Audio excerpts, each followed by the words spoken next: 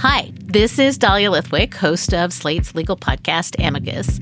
If you're listening to this show, you might be interested in Amicus's live show that we're hosting in Washington, D.C. on Tuesday, May the 14th. My colleague, Mark Joseph Stern, and I will be talking to some amazing guests, including Sherrilyn Ifill and a sitting state Supreme Court justice, all about how originalism, a relatively recently invented way of interpreting the Constitution, has taken over the Supreme Court and radically reshaped the law. It's been doctrinal rocket fuel for the conservative legal movement and facilitated the rolling back of abortion rights, the expansion of gun rights, and the obliteration of the separation of church and state. And as another wildly consequential Supreme Court term careers to its end, the court's originalists are on a tear. But there's something you can do about it, and we hope you'll join us in D.C. on May 14th to explore the possible pathways out of the current situation. Go to slate.com/Amicus Live for tickets. Richard Nixon liked Spiro Agnew because he presented himself as an uncompromising champion of law and order. In 1968, Agnew was the governor of Maryland. When riots broke out that year in Baltimore after the assassination of Martin Luther King, Agnew put them down by bringing in thousands of National Guardsmen and U.S. Army soldiers. We have local police, state police, and federalized troops on the scene, in control. We know now as never before that the mob is no ally of civil rights. Nearly 6,000 people were arrested over the course of 4 days. 6 were killed. When it was all over, Agnew invited a group of civil rights leaders to the state office building in Baltimore. He proceeded to give a speech in which he chastised them for being anti-white radicals. "It is not evil conditions that cause riots, but evil men," he said. "I cannot believe that the only alternative to white racism is black racism." Richard Nixon chose Governor Spiro Agnew of Maryland for his vice president. As Nixon's running mate in 1968, one of Agnew's primary missions was to lure in white Southern Democrats. And the leaders of the Southern delegations said they were absolutely delighted to have won this victory. The recruitment of these disaffected voters was known as the Southern Strategy. In pursuing that strategy during the 1968 election, Nixon took full advantage of his future vice president's knack for stirring racial resentment. It was the perfect division of labor. Nixon kept his hands clean, while Agnew said everything Nixon's silent majority wanted to hear. When Watergate hit, Spiro Agnew applied his over-the-top rhetorical style to defending Richard Nixon. Sometimes the presidency is like being a jackass caught in a hailstorm. You've got to just stand there and take it. Well, President Nixon has been standing there and taking it ever since Senator Ervin has been doing his rain dance in that Washington committee room. In July of 1973, Spiro Agnew, that pillar of law and order, found out that he was under criminal investigation. Involved are possible charges of bribery, extortion, and tax evasion. He and some of his closest political associates are under scrutiny in an investigation of an alleged kickback scheme involving building contracts.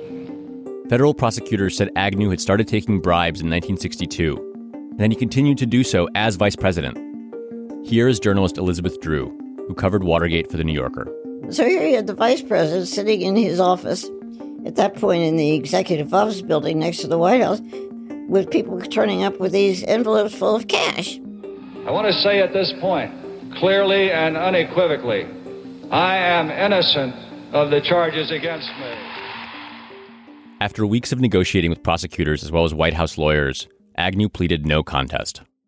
Under the terms of his deal, he would serve no prison time, but he would have to resign the vice presidency. In her book, Washington Journal, Elizabeth Drew writes that the vice president's ouster caused a frenzy in the nation's capital, that the restaurants were louder than usual, that the city felt drunk. We were kind of on a high.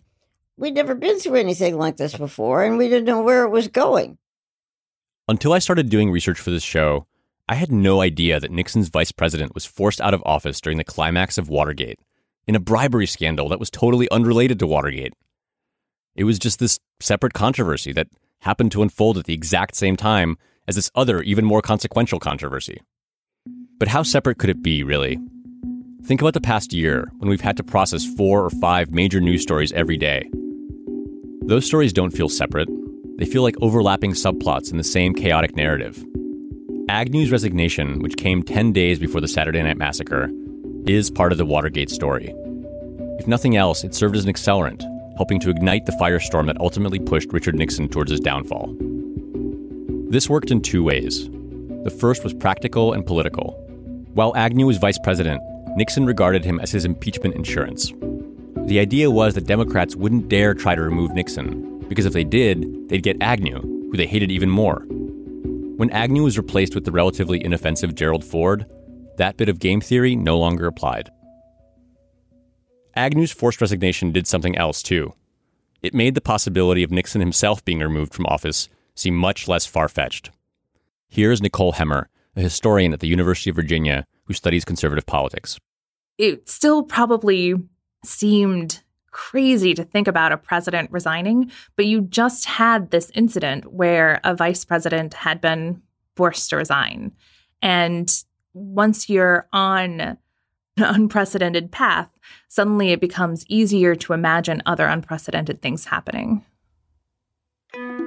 What had to happen for Nixon's removal from office to go from unthinkable to possible to certain? What prompted Nixon's enablers and protectors to abandon him once and for all? And despite everything he'd done, is there any scenario in which Richard Nixon could have survived Watergate? This is Slow Burn. I'm your host, Leon Neyfakh. A committee of the House of Representatives begins debate on impeachment of a president. This was the huge challenge that faced the Congress. Well, what's a high crime and misdemeanor? The way ahead shapes up as fierce and bloody Democrats versus Republicans. Episode 8, Going South.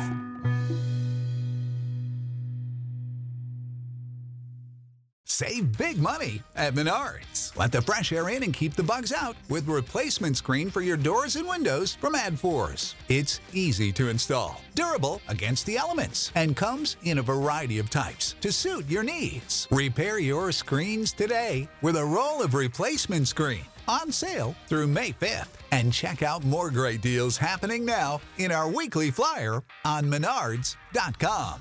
Save big